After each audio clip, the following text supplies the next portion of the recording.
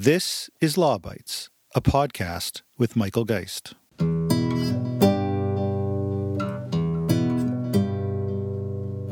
We'd learned in our sort of amateur publishing days, or I'd learned what forms you had to fill out to try and get a license to just be able to republish half a dozen pieces of Commonwealth legislation. So I just used the same form, and I put all Commonwealth legislation, and it asked you what medium, and I said all electronic media, and just submitted it without even a covering letter. And I got a licence back the next week because obviously they didn't understand the magnitude of what they were giving us.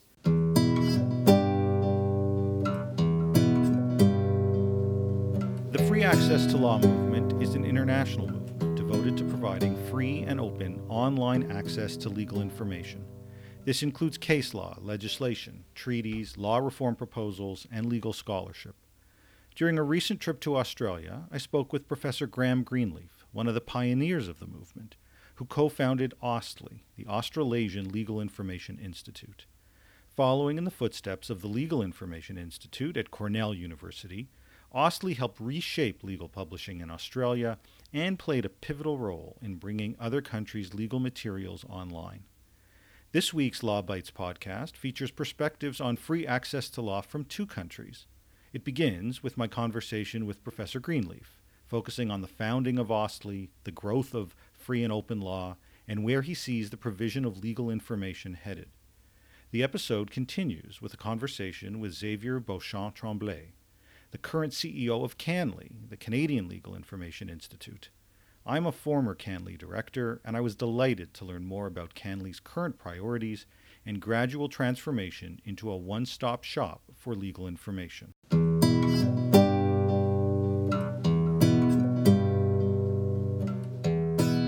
Welcome to the podcast. Thanks very much, Michael. I'm delighted to participate. Okay, it's great to have you. Let's start, as I say, with AUSTLI, the Australasian Legal Information Institute. Can you provide us, for those that aren't familiar with it, how it came to be and what was the problem that you were trying to solve back in the day when it first began?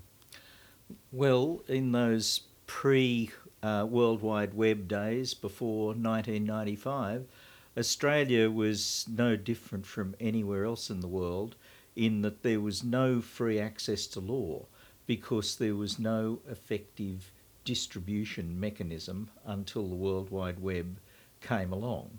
But probably like Canada, we were also afflicted with the problem of Crown copyright. And we had a double whammy that our state and federal governments in the previous decade had given exclusive licences for the electronic dissemination of case law and legislation to various commercial players. So at the midpoint of the 90s, when the web made free distribution of information plausible, we had a very difficult situation of no access to legislation or case law to distribute.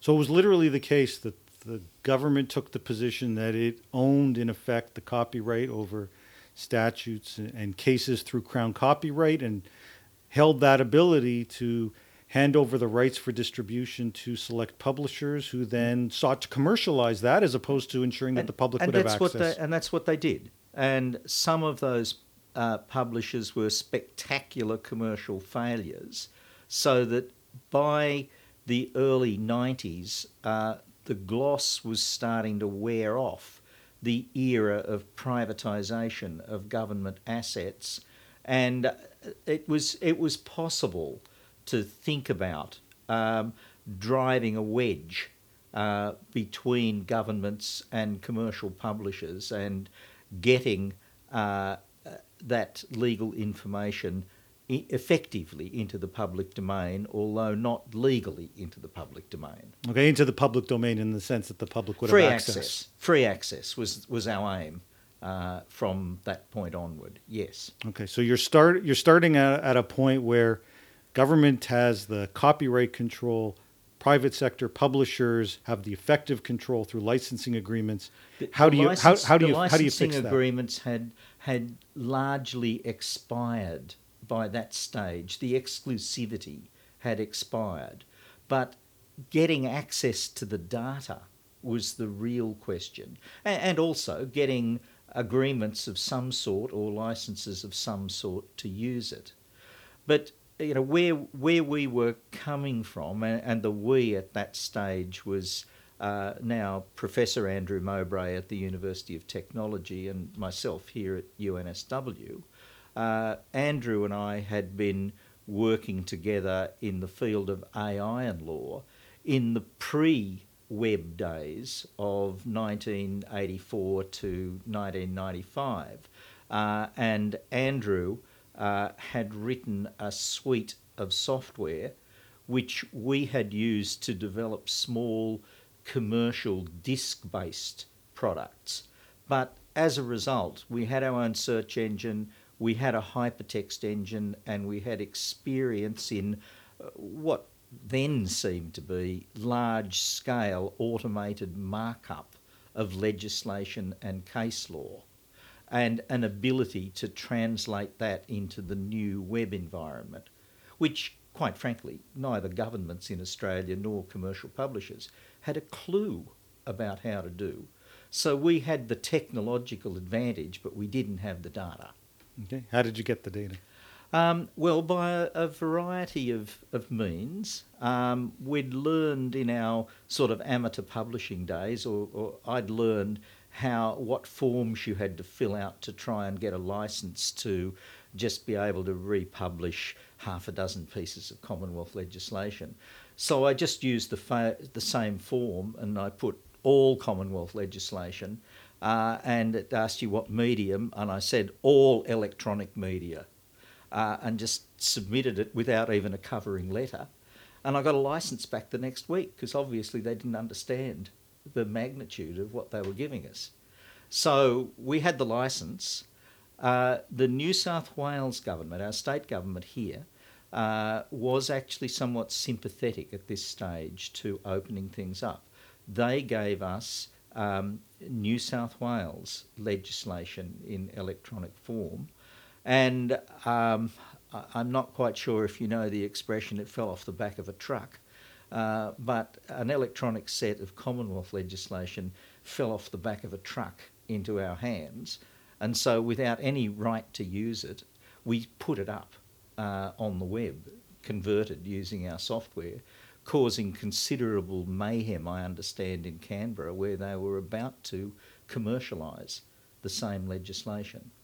And look, after that, the next thing was my colleagues went to the High Court, which had provided to the Federal Attorney General's Department all the High Court decisions, and the Attorney General's Department had digitised that in a sort of somewhat crude but effective form going back to 1949.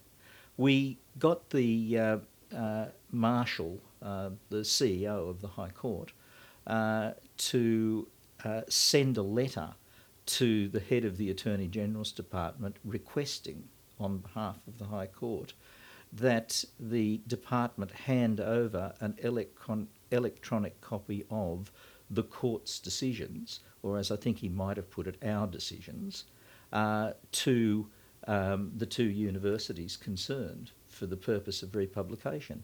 And faced with that request from the High Court, the department did so. We then took a copy of that letter to the head of the Federal Court, the head of the Family Court. We got them to write similar letters, and the initial flow of data started. But with the 10 jurisdictions in Australia, it was something it felt occasionally like a sort of trench warfare for the next 5 years to get the case law from one jurisdiction, or the Supreme Court cases from one jurisdiction, then the legislation from another jurisdiction, and gradually put together the jigsaw puzzle of Australian federal, state and territory law and superior court cases, much the same as had to be done a few years later in Canada. And then after that, various courts and tribunals, after a little while, started coming to us and saying, oh, we'd like to have our cases made available in the same format as you have all the other courts. Sure. on So, Austlii. so in the 1990s, you're kind of piece by piece, Yeah, piece by finding piece. finding some Yeah. sympathetic Yeah. courts, governments, Up and until about others. 2000, yeah. Okay, and by then it kind of do things flip around 2000, where suddenly Yeah. now people are coming to you. It started to flip around 2000, and when around that time the High Court endorsed the neutral citation standard for Australia that we had had a hand in developing. Okay, I just want to stop you there. So that notion of a neutral citation approach, for those that aren't familiar, commercial publishers had used their own citation system. They were often repeated, and for lawyers wanting to cite cases, and they were reliant on paper-oriented that. as well. Right, and so yeah. so what you did was find a way to essentially make it neutral, allow for electronic, and that people could rely on your cases in the same way that they might rely on the published ones by commercial publishers. Well, they could if they wished to, because there would be a consistent and stable citation, and they would always know where to find a case with the particular, some people called it the Austlii citation, others, called it properly the neutral citation. And that didn't mean we had overcome the problem of the exclusivity given to certain commercial citations, which to some extent persists to this day, for their citations to be preferred by superior courts and tribunals. But gradually that has also worn away in Australia. It's still there and it's still a significant barrier. But technically, that those neutral citations meant, once people started citing cases that way, meant that we could automatically provide links to those cases because of the neutral citation. So it increased the technical quality of everything we published because of the dense hypertext linking that came with it. Okay, it's amazing to see that interplay between both technology and the availability of the materials. What are legal publishers doing at this point in time? They had the field to themselves, and suddenly now we've got a couple of universities coming along, and now you've got courts and governments literally banging down your door to say, hey, publish our stuff. Where are they in all of this? Well, I think for a few years they expected that this would go away. Sure, they wouldn't be able to sustain it. And of course, that's always an issue. And it was only after a few years they realised that we were not going away. And according to the independent tallies of accesses to material on the web, we were far and away the most dominant provider of legal information online in Australia. And eventually the large commercial publishers, of course, started to catch up. Well, so they should, with all their resources. And they built, by around 2000, they built some quite good services. Many smaller players that had existed that were doing nothing more than repackaging raw cases and legislation went out of business, or more likely were bought up by the big commercial players, the big three. But the larger players, of course, had what is their real asset, which is all of their commentary material, their loose leaf services, as they were then, and their textbooks and their relationships with authors. And that's their real value-added content, and they continued to have quite successful businesses. And in fact, since Ostley had built the market for them by helping herd all of the lawyers onto the World Wide Web, they had a ready market to service once they actually digitised their own valuable content. Okay. So they moved on to really provide value add. Oh, yeah. In a sense, Yeah, they did. In a sense, the cases and the statutes, the stuff that the general public really relies upon at a baseline level, you're expected to comply with the law. You need to have access to it. That you made available to anybody on a free basis. They built their business models on saying, well, how do you better understand or analyze or assess some of those materials? Yes, and on their unjustifiable monopolies over the so-called authorised reports bestowed on them by certain superior courts and tribunals, and the fact that they had the only copies of case law from when Ostley started, 1995, back, say, until the 1970s, where they could have a plausible claim of copyright. And that copyright gap still exists and is the major impediment to free access to law in Australia.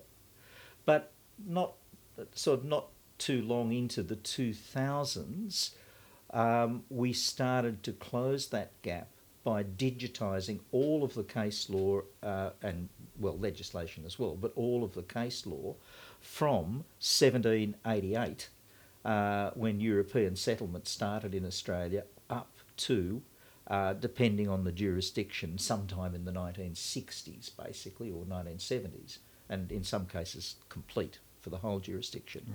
But we digitised the whole of Australian case law, just with this small copyright gap still remaining in some jurisdictions only.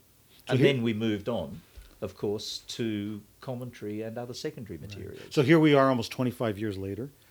Can you give us a sense of what does Ostley look like now? Well, how large, how many users, what are people who would go to the Ostley site going to find? Well, I can't tell you how many users, but somewhere over 700,000 page accesses or hits per day on the Ostley Australian and New Zealand materials, and another 300,000 at least for our international materials.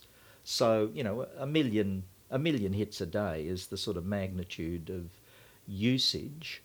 In relation to Australia and New Zealand, because it is Australasian, as you correctly said, we have all of the legislation from the year dot, the annual legislation from the year dot, and the consolidated law from current consolidations.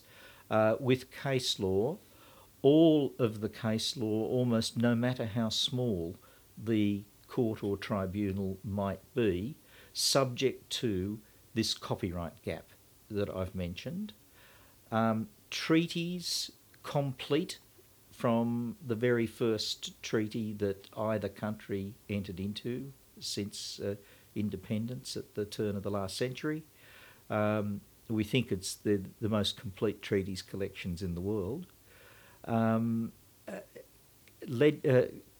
Law journals, the majority of Australian law journals are published out of universities and are not commercially owned. And we have been able to publish them in digital form on Ostley and NZly back to their very first issues, and pretty much all of them. So well over 100,000 searchable journal articles. And we have, I think, all of the law reform reports from all jurisdictions.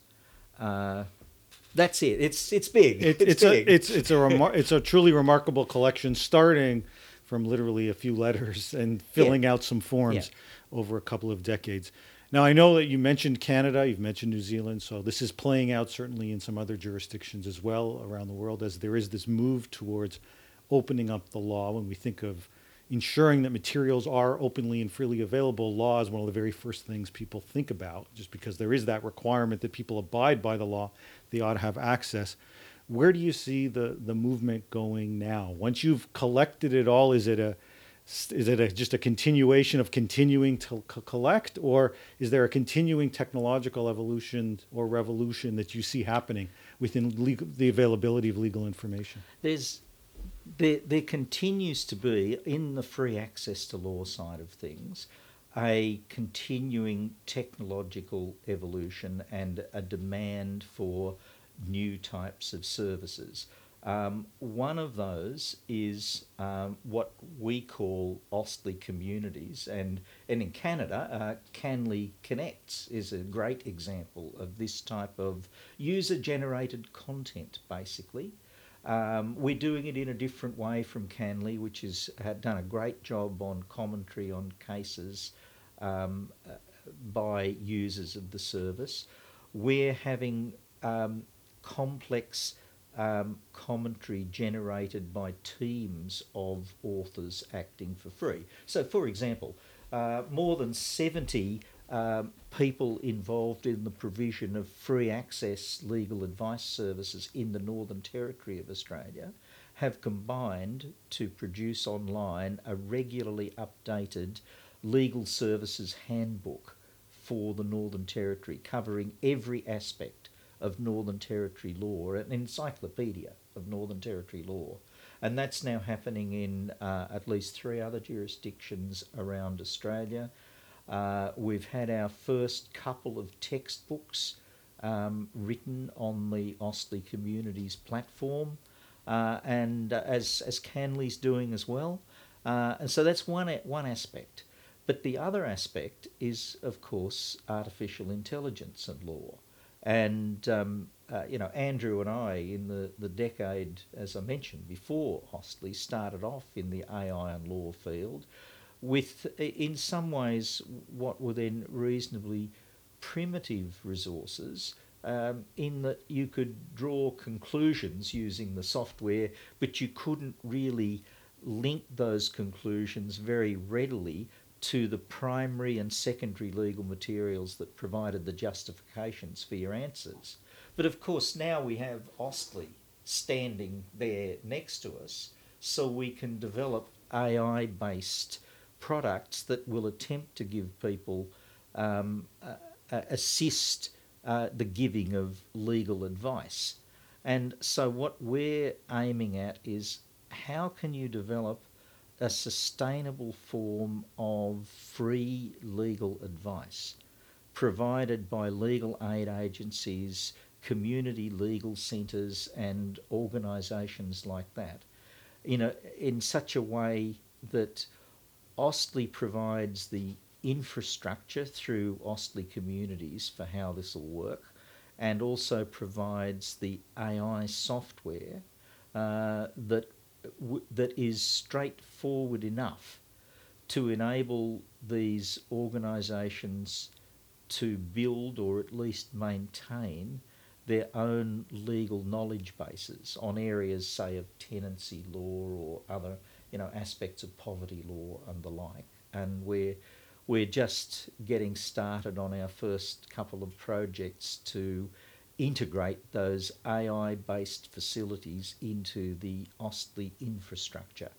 So I think we'll see, quite a few legal information institutes around the world move in the direction of AI over the coming years. Thank you, Graham. Thanks very much, Michael.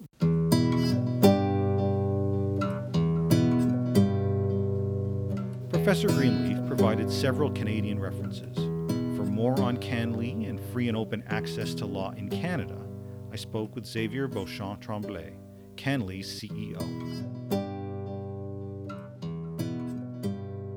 Welcome to the podcast. Thank you. Thanks. It's great to have you join me. I was speaking with Graham Greenleaf, as you know, one of the founders of Australian, several weeks back on a visit to Australia, and he provided a truly fascinating history of Australian, talking about how he literally went court by court, legislature by legislature, to ask for copies of decisions or other materials, oftentimes he acknowledged without them fully realizing what was about to take place. It really raises the question of the Canadian story and how it moved into open law. So I'd love to learn more about CanLII, but as a start, can you tell me a bit about how you understand Canada's entered into the open law world?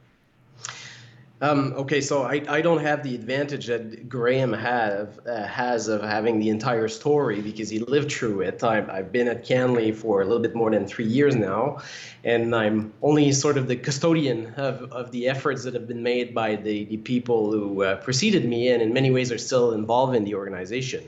So the equivalent of Graham here would be Daniel Poulain in many ways, who started publishing legal information online on the Lexum website in 1993. And that's only about a year after Cornell started the Lee. And what's always impressive to me is to think that this was 2 years before Windows 95. And Windows 95 didn't even ship with a browser. So it's in a later update that when they allowed people to download the Internet Explorer. So it was still prior the most used OS operating system having a browser to use the internet on it. So that was really early. And it was the first, so the Lexum website was the first website in Canada with any kind of legal information on it. Since it was bilingual, and they started publishing the Supreme Court decision, so they had bilingual material. It was also the first website in French to have any kind of legal information on it. And my understanding as a story is that they continued doing that very successfully, but ultimately wanted to expand on their work. And Lexum, the UM at the end of Lexum, stands for University of Montreal. They were a legal informatics lab there.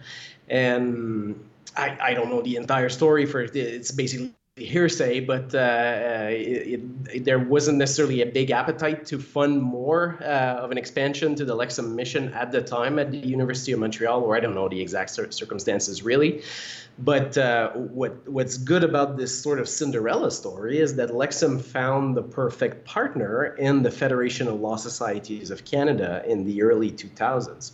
So Lexum had been in operation for 7 to 8 years, and around 99, the Federation started a committee. So the Federation is not, practitioners don't necessarily come in contact with the Federation as an organization, but it's basically, it regroups all of the law societies in Canada around anything that's of national importance, if I can sum it up in one sentence. And the Federation members, so Canada's law societies, were growing concerned that access to case law was being case law was being less and less accessible, that the burgeoning online offerings by the main publishers were extremely expensive. And I still have this slide from a presentation by Daniel Poulain at an event where all the leads are grouped together. And Daniel said that I think the price per document at the time was that the publishers were offering over the internet was something like $200 per document. So they were trying to price their model by trying to make the equivalent, I guess, of what it would cost to a practicing lawyer to sit up from his or her chair and go get the equivalent document in paper form from the library. So I think this was the model they were trying to build. So, and Lexum resisted that, saying this can't be the model, and the law societies grew concerned with that. And Michael, since you're very knowledgeable in copyright, you also know this was the moment where the lawsuit by CCH, a legal publisher, was started against the Law Society of Upper Canada, as it was known then, over the use of photocopy machines in the Great Library in Toronto. So that ended up to the Supreme Court in 2004. But at the time, there were efforts by the publishers to actually limit access to these decisions and even limit how professionals could actually use their library to share these materials. So law societies were concerned by that, and they studied different scenarios. They still have the the odd-looking, very brown in style PowerPoint presentation from the time where the committee formed by the Federation explains their recommendation, and they studied several different possibilities, and they ended up recommended that in some ways Canada emulate the Lee model that was started in Australia and at Cornell, and to partner with Lexum to build such a thing in Canada. So and this relationship between Lexum and the Law Societies, as you know, continued and it still exists today. And as you also know, Ganley purchased Lexum a year ago. So this is as I said, Cinderella story, a perfect match of Lexum having very ideologic goals that they were trying to meet by publishing the law on the internet, and the Law Societies had similar goals, but they also had the worry that the profession wouldn't get access to the materials they need to be a competent profession in the services they offer to the public. Sure, it's interesting to see how there are real similarities across borders, where publishers were pricing access to legal materials at incredibly high rates. And what you ultimately really did have was academics in a number of countries committed to ensuring greater levels of access and using this Lee model as the mechanism to do it. For those that aren't familiar with Canley, what will people find there today? How's the Cinderella story? How has Cinderella grown up? In some ways, very similarly to Lostly, depending on where people are listening. So Canley started in the early 2000s. Lexum already had the Supreme Court decisions from when they had started. And in the early 2000s, Canley proceeded with Lexum's help through this partnership in doing pretty much the same job you described Graham doing in Australia. That is going pretty much from court to court and trying to convince the courts to share their materials with Canley and publish them without a paywall on the internet, which was very new. And they were very successful at doing this. And Frédéric Pelletier was involved at Lexum at the time and still is the editor-in-chief at Canley even today. And Frédéric would tell me that they would basically open almost a bottle of champagne every time they would get a deal. But when you realize it was basically a matter of a couple of years before they started having decisions from appeal courts and Queen's Bench and Superior Court, basically the provincial courts in different jurisdictions.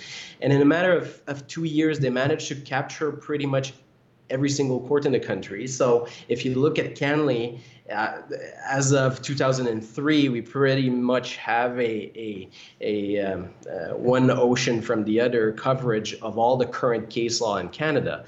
And just by staying in business, and now we're in 2019, so staying in business for 18 years, we have an organic collection of about soon to be 20 years of content from the courts in Canada. Add to that several administrative tribunals across the country, and the fact that we did a lot of different historical scanning projects to over the years to add some more materials that the practitioners and the public needed to be able to basically use Canley as a standalone resource.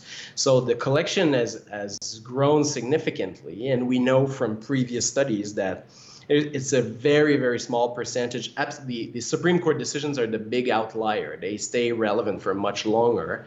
But aside from that, the lifespan of a decision in Canada, the enormous majority of cases after 15 years are no longer being cited, really.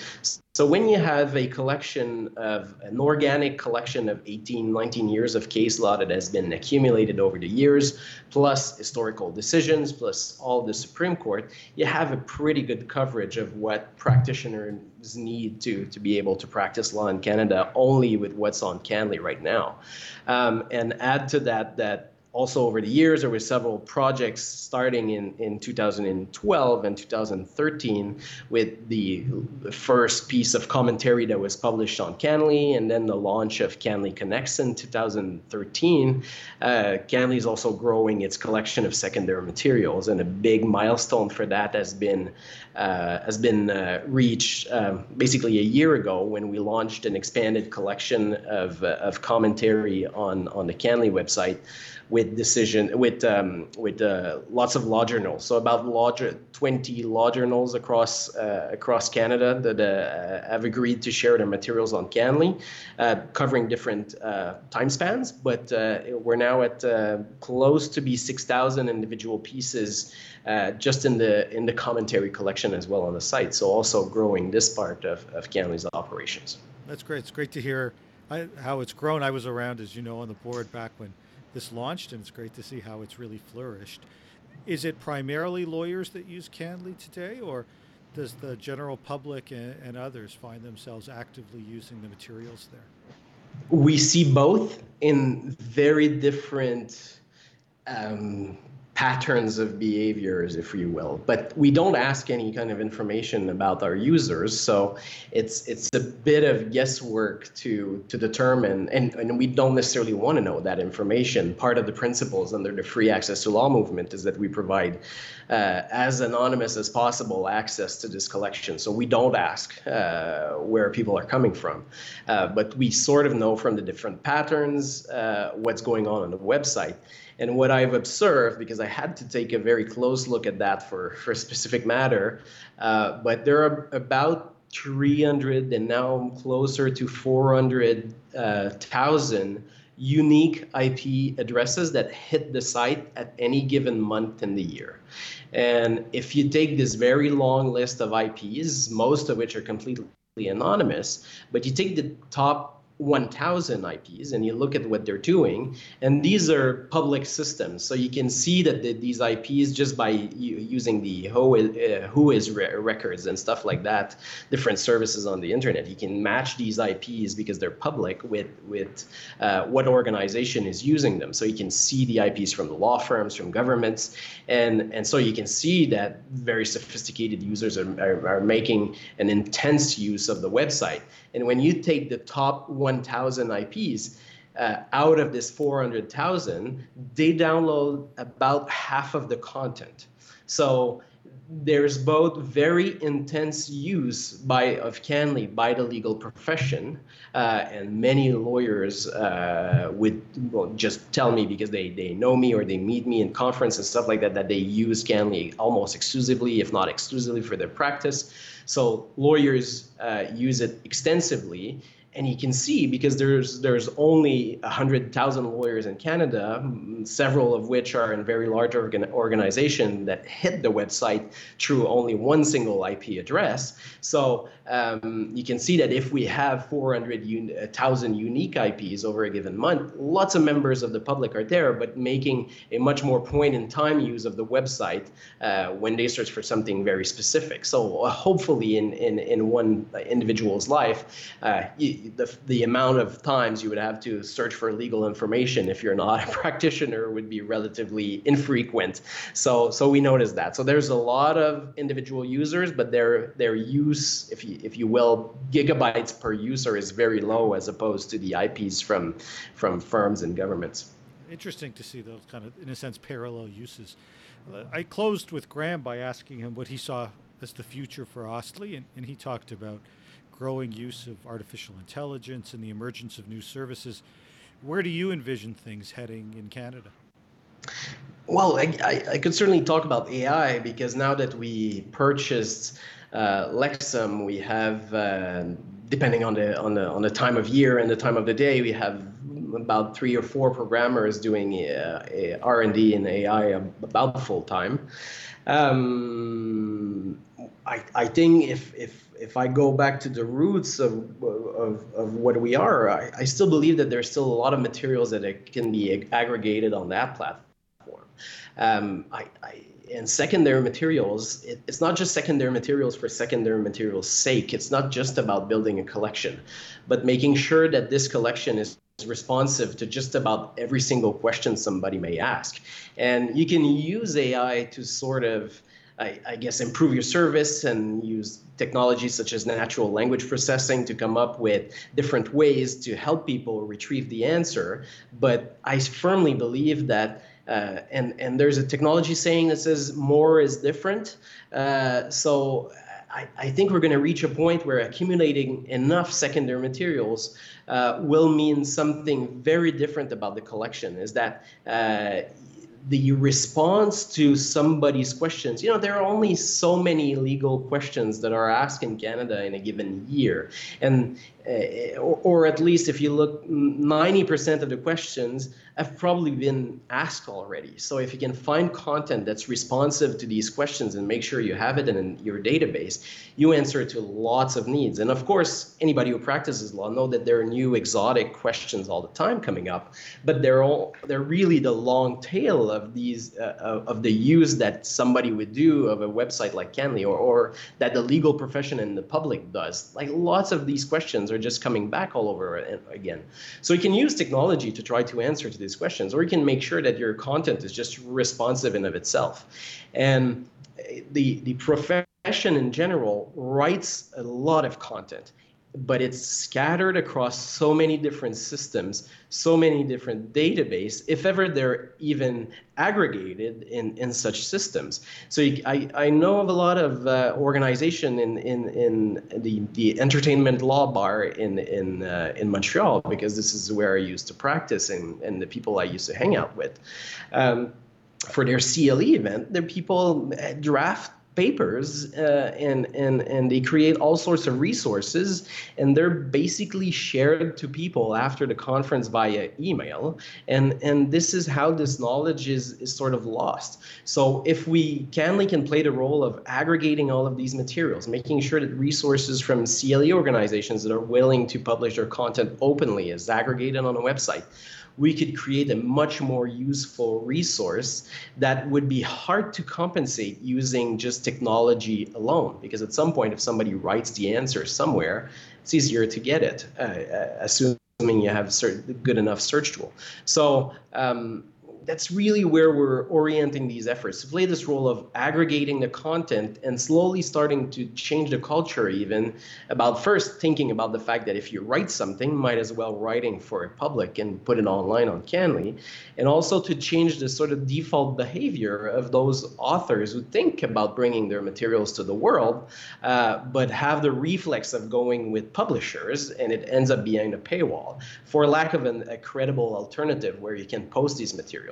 Before CanLII had any kind of commentary effort, you're an author and you draft something, well, you could basically publish it on the internet, and not everybody has a platform like yours. Like, your blog is very widely read, so if Michael Geist writes on the internet, like, you have an audience. Whereas if a professional has an interesting question, spends time doing lots of research, gives a presentation, drafts a paper, it can be something that person does once a year, once every year or something.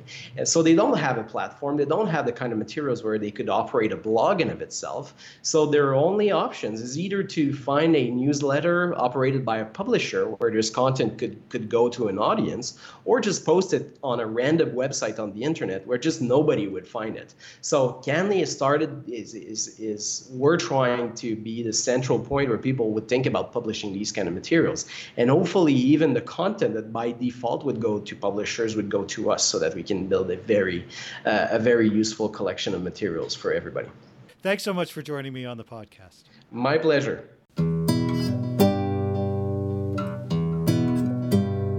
That's the Law Bytes podcast for this week.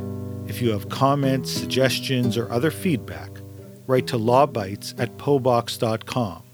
That's LAWBYTES @POBox.com. Follow the podcast on Twitter @LawBytesPod or Michael Geist @MGeist. You can download the latest episodes from my website at michaelgeist.ca, or subscribe via RSS at Apple Podcast, Google, or Spotify. The Law Bites podcast is produced by Gerardo Lebrun Laboy. Music by the Laboy brothers, Gerardo and Jose Lebrun Laboy. Credit information for the clips featured in this podcast can be found in the show notes for this episode at michaelgeist.ca. I'm Michael Geist. Thanks for listening, and see you next time.